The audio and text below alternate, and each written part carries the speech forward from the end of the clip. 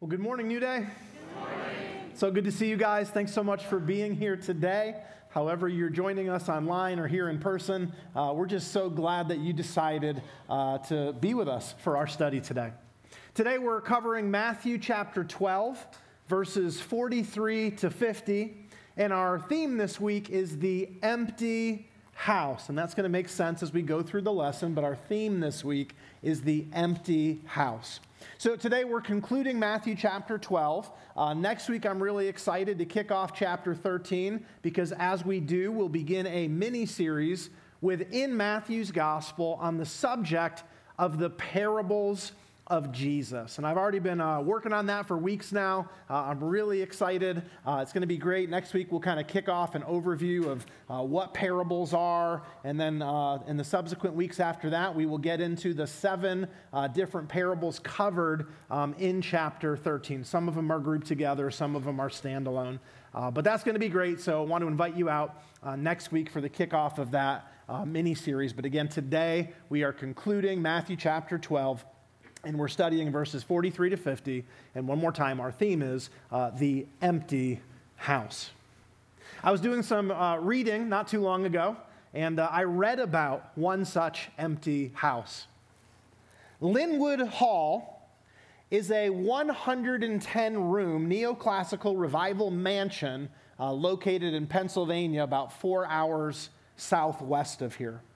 It was designed by Horace Trumbauer for very wealthy industrialist Peter Widener. And it was built between 1897 and 1900.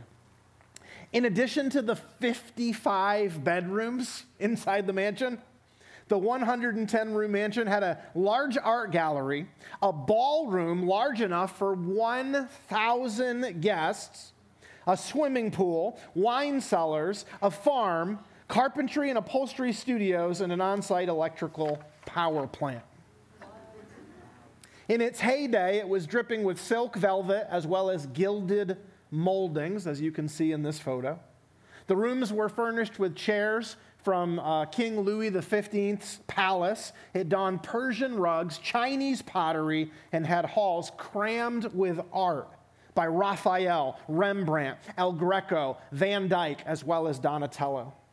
And in it, Widener hosted lavish parties. And believe me, that is the understatement of the century to simply call them lavish. But sadly, for Widener at least, only 15 years after it was built, he died due to poor health. And though the mansion changed homes several times in the subsequent decades, get this, it has been predominantly vacant since 1952. The upkeep on such a large home is so great that there was just no one who wanted to incur the expenses.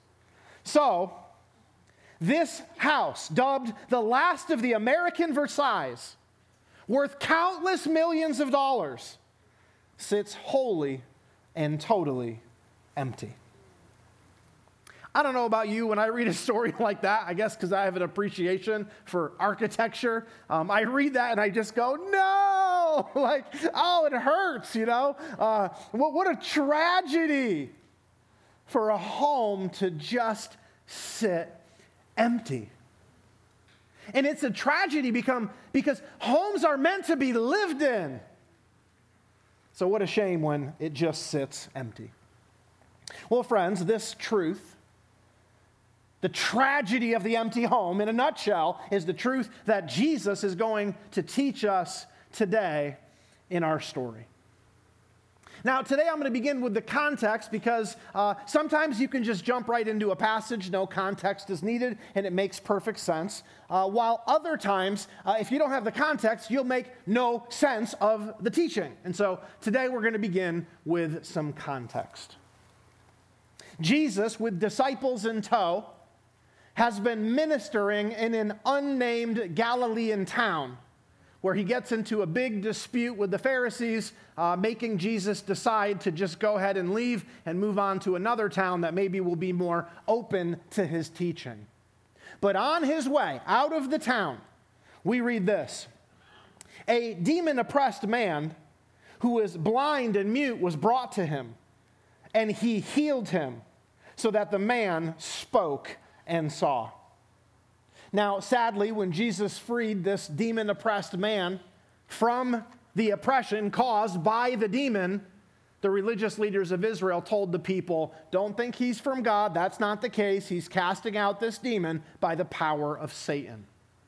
And Jesus knew that this was absolutely inane, absolutely illogical. And so he publicly humiliates the religious leaders by pointing out their flawed logic and heretical teaching. Jesus says in a nutshell, Satan is working to cast out his own workers. Are you serious? And that just silences the religious leaders. But Jesus, now having a captive audience, his detractors aren't flapping their gums anymore. Jesus has silenced them. And so with a captive audience, Jesus says, you know what? While I'm on the topic of demons, let me share with you a very important teaching. And friends, here is that teaching. Picking up in verse 43 of Matthew chapter 12, Jesus says this, when the unclean spirit has gone out of a person, now remember, he just set a man free of a demon. So everyone's wondering, what's happened to that demon? Hey, keep him away from me, everyone's nervous. So Jesus gives a little teaching. When the unclean spirit has gone out of a person, it passes through waterless places seeking rest, but finds none. Then it says, I will return to my house from which I came. And when it comes, it finds the house empty, swept, and put in order. Then it goes and brings with it 7 other spirits more evil than itself, and they enter and dwell there. And the last state of that person is worse than the first. So also will it be with this evil generation. Now, this is an absolutely fascinating little section of Scripture. All right, I almost wish it was Halloween, because this is the time of the year where we're most interested in demonology. And it's a fascinating little section of Scripture. There's a really important truth contained in this section of Scripture, yet because of the difficulty of the passage, it's just a section of Scripture that you almost never get teaching on from the pulpit. And so I'm actually really excited to share with you the truths contained in this passage. And here's my request to you before we begin breaking the passage down section by section. My request to you is this. Would you keep in mind, as we study through this particular section of Scripture, this truth? Though this passage was not originally written to us, it ultimately was written for us. And so we have to pay attention, not as this was a message Jesus taught to people who lived 2,000 years ago, and we have to hear it for what it is. It's Jesus' message to us who live today. So with that in mind, if you're taking notes, let's jump right in. Here's the first thing we see in our text, and we're going to call it the eviction notice. If you happen to be a realtor or own properties, you're going to love today's sermon, because instead of our normal alliteration where every point begins with a P or an M or a C, today we're not doing that. But today all the points relate to realty, okay? So I think you'll enjoy it. Number 1, the eviction notice. And we see the eviction in the first part of verse 43, where Jesus references the instance when an unclean spirit goes out, that is forced out of a man. Now, in our passage today, the human body is over and over referred to as a home in which God or the forces of evil can dwell. Therefore, when an unclean, meaning an evil spirit, a demon, is forced out of a body, is forced out of its home, friends, that is nothing more than a spiritual eviction. Now, my brother is into real estate. It's kind of the family business, so to speak, painting, wallpapering, real estate. And my brother is big time into real estate. And he's got a whole bunch of homes and a whole bunch of tenants. And he was just recently telling me the sad story of how he's unfortunately having to evict someone. Back in February, early February, remember the temperatures dropped to -6? Well, when that happened, this particular tenant's home, the pipes froze and it caused damage. And so he had to call my brother, the landlord, into the home. And this was the first time he had entered the home in years. And when he came in, he had to travel to get to the pipes through narrow little passageways that on each side were lined with mountains of cat feces, much of which had reached the fertilization stage of decomposition, which means it had been going on for years. So tragically, he's having to evict this person who's just absolutely destroyed one of his homes. But friends, that's what an eviction is. It's booting someone out of their home. And this is what Jesus did all throughout his ministry. He performed spiritual eviction after spiritual eviction after spiritual eviction. Seeing people where the forces of evil had taken up residence within the home of their body, and Jesus just says, no, you need to go. Now, this was actually foretold by the Old Testament prophets, that Jesus, the Messiah, would do this when he came. For example, it was foretold by the prophet Isaiah that when Messiah came, he would proclaim liberty to the captives and the opening of the prison to those who were bound. And that's exactly what Jesus did throughout his ministry. As the apostle Peter put it in Acts chapter 10, God anointed Jesus of Nazareth with the Holy Spirit and with power, and he went about doing good and healing all who were oppressed by the devil, for God was with him. Likewise, the Apostle John wrote this: the reason the Son of God appeared was to destroy the works of the devil. And if you've been tracking with us throughout this series, what we've seen in Matthew chapter 4, in Matthew chapter 8, in Matthew chapter 9, in Matthew chapter 10, as well as here in chapter 12, is Jesus performing spiritual evictions. He continually kicks the demons out. In each of these instances, you have a demon who has set up a residence in the home of their host so that it can express its evil nature through that host. But also, in each of these instances, Jesus comes along and, demonstrating his power and authority over the demonic realm, commands the demons to leave, and they do. And that, again, is what we're calling the spiritual eviction.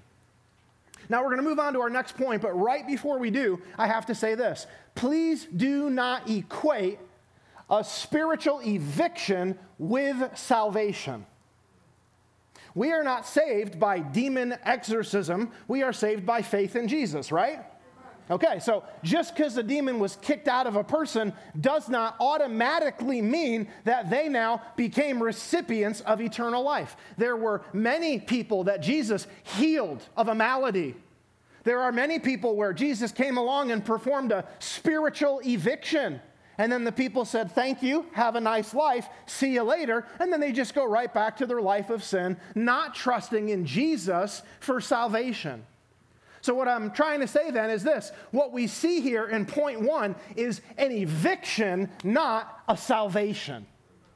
And that's really foundational as we study through the rest of our passage. So just know that this is an eviction, not a salvation. Okay, now that you know that, let's move on. Now that you've seen the eviction, let's note the second thing we see in our text, which we're going to call the hunt for a new home. The hunt for a new home. And we see this in the second part of verse 43. Jesus says that after an evil spirit has been evicted, here's what it does. It passes through waterless places seeking rest, but it finds none. Now, friends, what we need to understand today is that when a demon is cast out of one person, it does not enjoy being disembodied. It desires a host. It'll settle for an animal host, as we saw when Jesus cast the demons out of the man named Legion as well as the other person. The demons went out and entered into the pigs, and they ran off a cliff, and they drowned in the Sea of Galilee. So they will settle for an animal host, but what they truly desire is a human host, because it's only through a human host that they can give expression to their evil nature. And that's what they desire. They desire to do evil on this earth through their host. And it's only when they are abiding and living through a host that a demon is at rest. So when it gets evicted, it's now seeking rest. So when they're evicted, they begin to hunt for a new home. and I couldn't help but think of one of my wife's shows that she enjoys, HGTV's House Hunters. It's one of the most long-standing shows I've ever heard of, and I say long-standing because it first began airing in 1999, my senior year of high school, and it's continued, 204 seasons in, and it's going strong from what I understand. Now, in case you've never seen the show, I've only caught a handful of episodes as my wife was watching, but in case you've never seen the show, when I get home today, she could be like, Mike, that's not even the name of the show. You got the thing wrong. But anyway, it's one of those HGTV ones. If you've never seen the show, here's how it goes. There's people looking for a home, and so they work with a local realtor, and the realtor lines up 3 different options for them to visit. And then they go and they visit each one, making a pro and con list of each option. At the end of the show, they have to choose, and then the episode ends 6 months or so after they've moved in to show how much they're enjoying or not enjoying their choice of a home.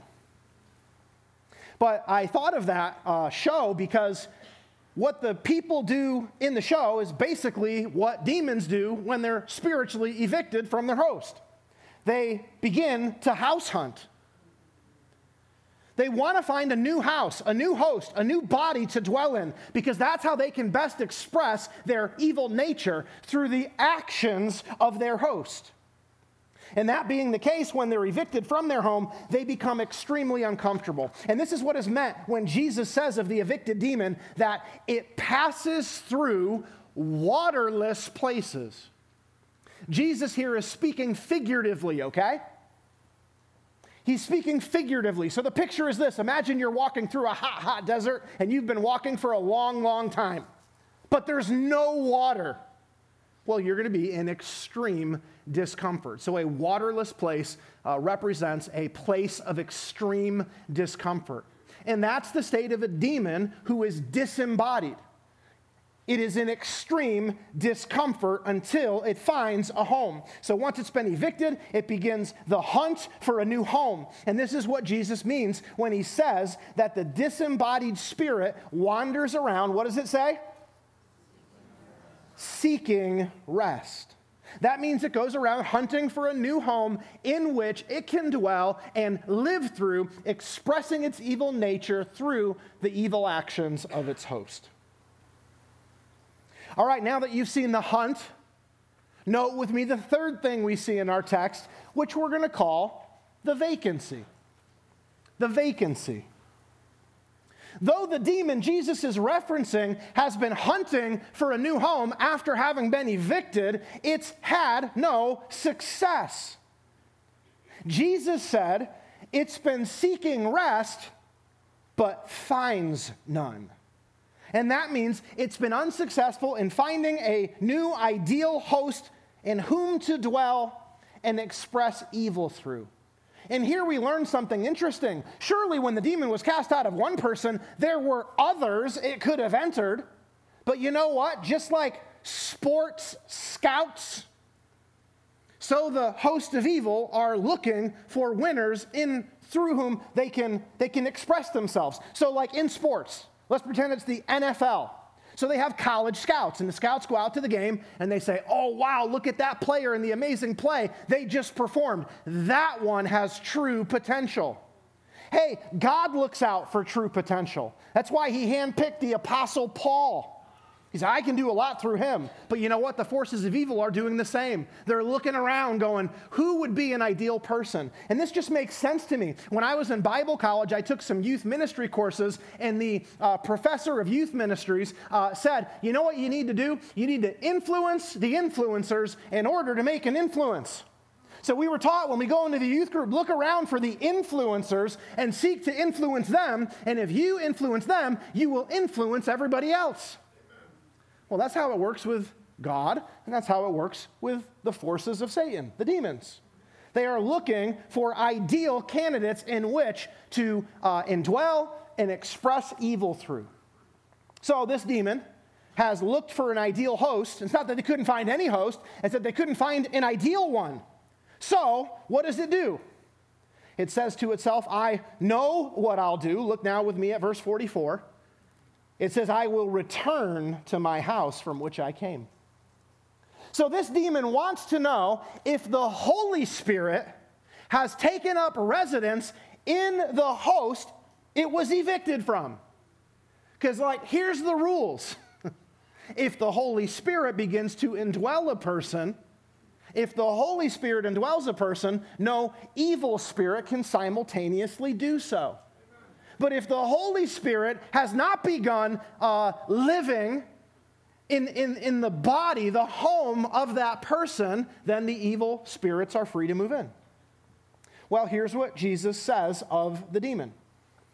When it comes, meaning when it comes back to the house it was evicted from, it finds the house empty, swept, and put in order. In other words, there was a vacancy, and it was actually in the ideal condition in which to move in. Back in 2011, my wife and I were looking for a home to move into. We wanted to get out of our apartment and move into a home. And so we went and we looked, and a realtor helped us, and we were brought around just like on HGTV, and we went to a number of places. And you know what was the most appealing to us kind of place to move into? The kind of place that was empty, swept, and put in order. Because those are the kinds of places that are ideal to move into. Last year, I went with a friend to see a home that he and his family were considering buying. And at that home, it was not swept, believe me. It was not empty, believe me. And it was the opposite of put in order. And so guess what my friend did? He passed on that home. And he found one that was empty, swept, and put in order. Because those are the kinds of homes that are ideal to move into. So, back to this person. Since the Holy Spirit hadn't replaced the evil spirit, this person's body or home, it was totally up for grabs. And that's how it works. Where the Holy Spirit does not dwell, evil spirits are free to fill the void, the vacancy. So this demon moves back in. But Jesus says this time, it's not alone. Which leads us nicely to the fourth thing we see in our text, which we're going to call the roommates. The roommates. We see this in the first part of verse 45 where Jesus says, since the home was empty, perfectly suited for a demon to move into, the demon goes and brings with it 7 other spirits more evil than itself, and they enter along with the original demon and begin dwelling there. So the person in our story had the chance to invite the Holy Spirit of God to take up residence within them, but he did not.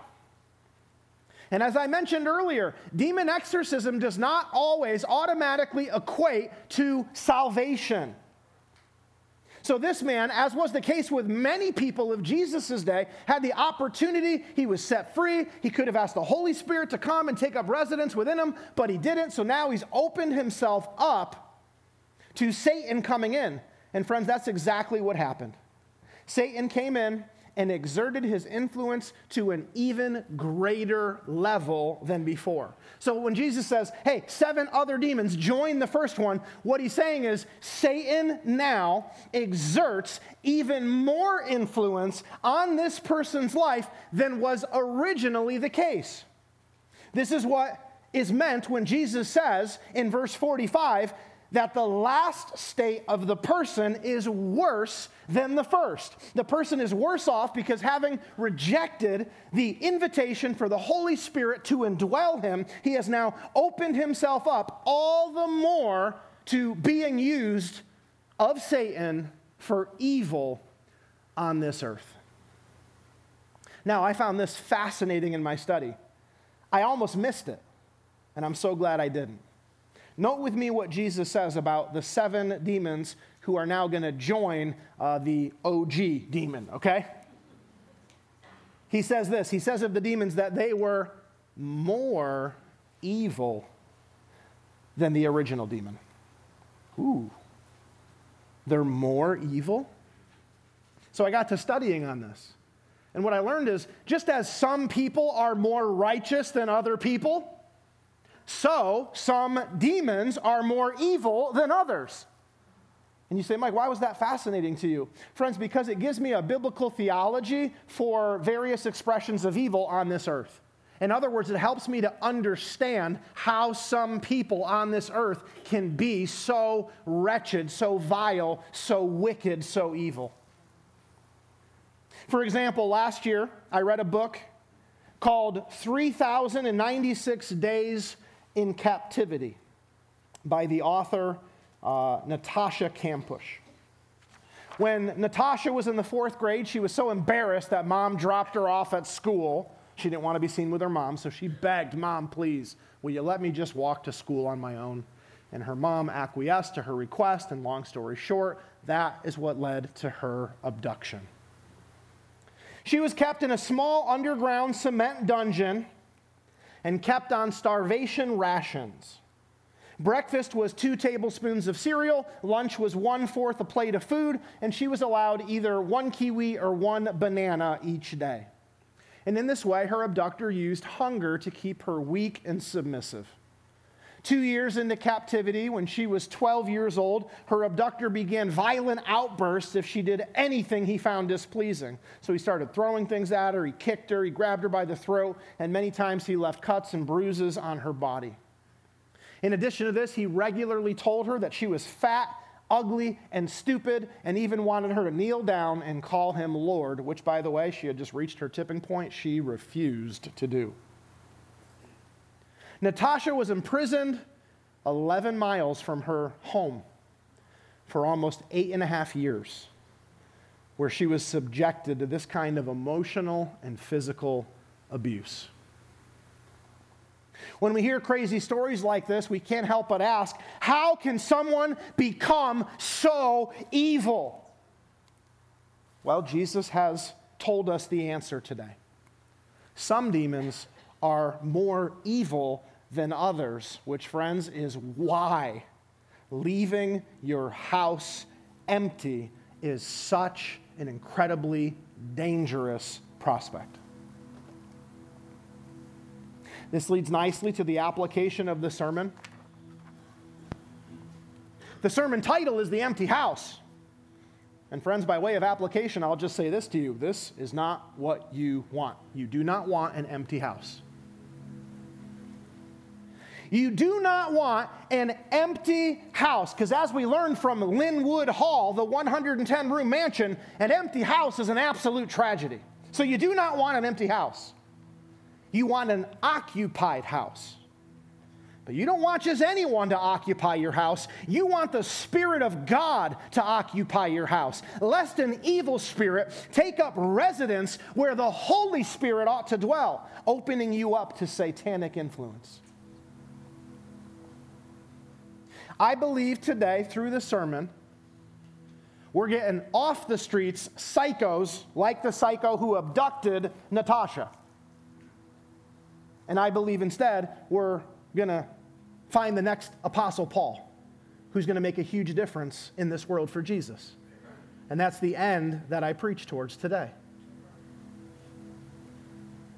Some people teach such weird stuff when it comes to demons and Satan and all this stuff. And I'm not into the kooky, weird teachings. I don't believe there's a demon behind every bush and all that kind of wackadoo type stuff. But with that said, God's word could not be more clear that there is a spirit realm where the forces of evil and the forces for good are working to exert their influence on this earth, and they're looking for a home in which to dwell and to express their nature through. Friends, you and I, we are those homes. So let's personalize the message right now. We are those homes. The scouts of Satan, the scouts of God, are looking for a real winner through whom they can do their work. They are looking to influence the influencers that they might make an influence on this earth for good or for evil.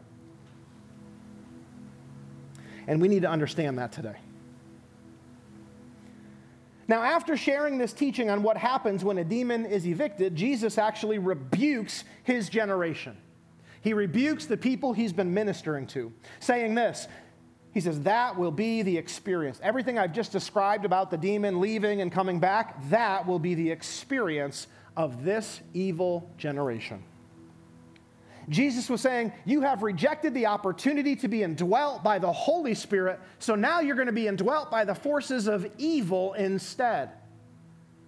And friends, it's because that's exactly what happened that the evil Judas Iscariot, under Satan's influence, betrayed Jesus unto death. And it's because what Jesus said is true, that under satanic influence, the Jewish people went ahead and begged the Romans to put to death the Son of God.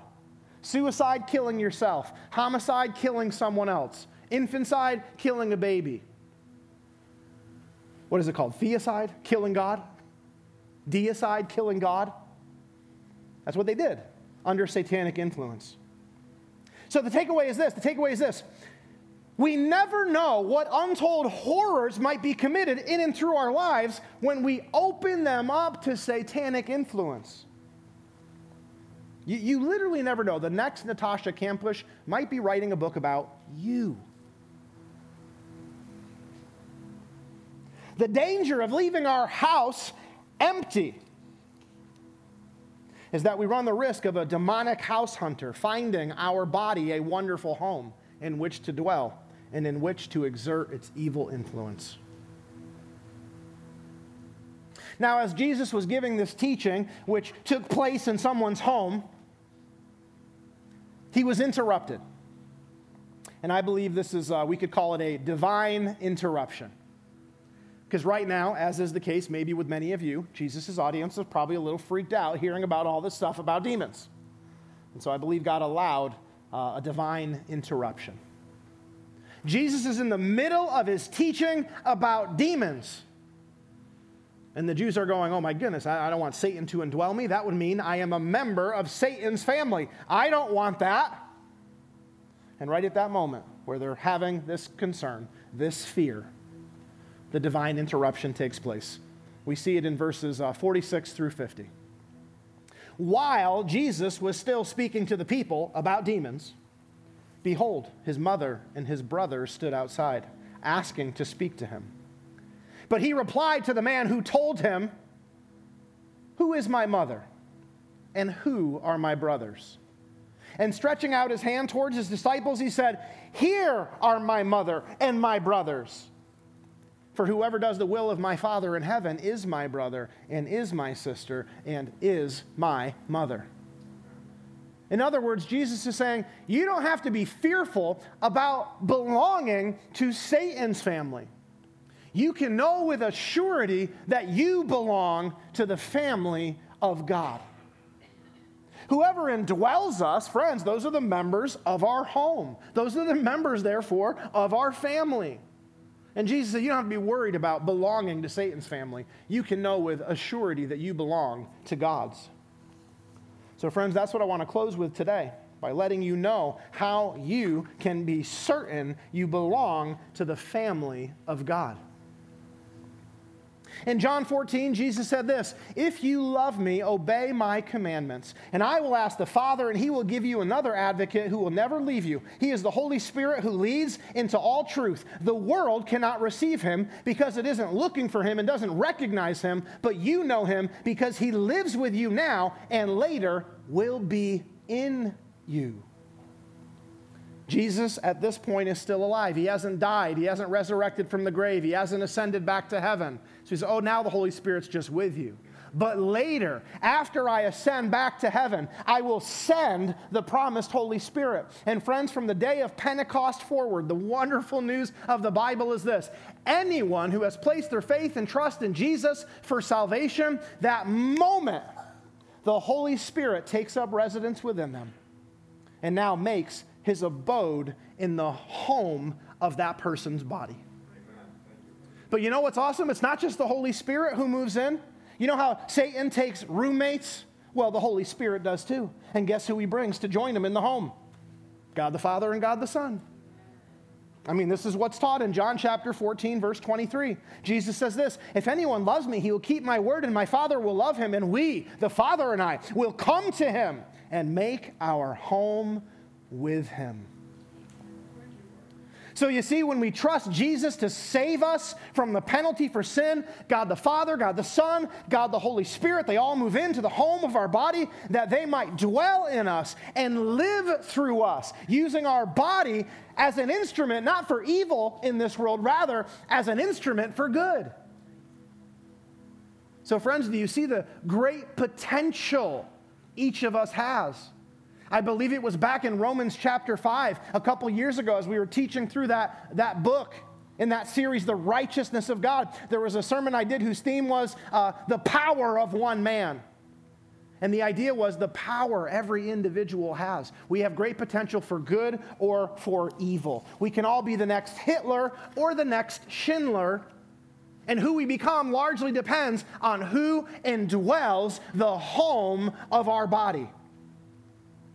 So friends, we need God to indwell our home. But Jesus has this warning for us. In Matthew chapter 12, verse 50, the last verse we're going to study today, the last verse in our passage. Jesus says this. Note what he says. Do not miss this. Whoever does the will of my Father in heaven is my brother and sister and mother. So it's not some cheap prayer that we just say a prayer and then we just go, okay, I checked it off the list. I prayed to be saved. I must be saved now. Nope, the prayer is just the beginning. And then God looks to see if our faith is genuine by observing our life for a pattern of obedience. For as Jesus said, it's only who does the will of my Father in heaven who belongs to my family. It's only he who does the will of my Father in heaven who's my brother, my sister, my mother. So friends, here's the bottom line, and here's your last two fill in the blanks if you're still taking notes. We are saved purely by faith. Make no mistake about it. But know this, God tests the genuineness of our faith by looking in our lives for a pattern of obedience to his will, which is found in his word. Amen. No one's perfect, so God's not looking for perfection, but he is looking to see a pattern of obedience which verifies to us, to others, and to God himself that we truly belong as a member of his family. So we can have the assurity that we belong, not to the family of Satan, but to the family of God. And the assurity comes when we live with a pattern of obedience. So friends, my question to you today is this: what's it going to be? Will you leave your house empty, running the risk of a demonic house hunter finding your body a suitable home in which to live where it can exert its evil influence? Or will you invite God to move in so that he can live in you and live through you, bringing much, much good into the world? Again, you can become the next Hitler, you can become the next Schindler. It's not even largely determined, it's solely determined by who we allow to indwell the home of our body. So friends, which will it be for you? I've made my decision. Which will it be for you? Joshua said this, the Old Testament character Joshua, Moses' successor, said, "As for me and my house, we will serve the Lord." And then he asked everyone else to make their decision. That's what I'm asking you today. What's your decision? Who's going to indwell the home of your body? Today, if your answer is, "I'd like God to," then I want you to pray with me. Those of you online, everyone out in the foyer, everyone here, if you want to join me in prayer, let's pray. Bow your head, close your eyes, say in your heart, "Heavenly Father, today I invite you to come and dwell within me. I invite you to begin living through me, that my body might be used, not to do what was done to Natasha. God, I want my body to be used as a force for good in this world." So today I'm trusting Jesus to save me from the penalty for sin. And I plan to show you, God, through a pattern of obedience, that I mean business today and that my faith is sincere. So accept me today into your family, that you might dwell with me and I with you. and may you bring about much good through my life. That's my desire, and I know it's yours too. So God, I pray that it would be so. And I pray in the precious name of Jesus. Amen. Thanks for experiencing this message with us. Do you want more New Day Church in your life? Well, please like and subscribe on YouTube and follow us on Instagram and Facebook. Want to take a next step in your faith? Our Church Center app is the best place to get more connected. So just download the free app on your app store today and be sure to choose New Day Church in Enfield, Connecticut. We are able to offer this sermon and all others like it only because of your faithful financial support. Thank you to all of you who so faithfully give each week. If you feel led to support our ministry financially, just go to our website at newdaychurch.cc/give. Thank you in advance. May God richly bless you, and we hope to see you again real soon.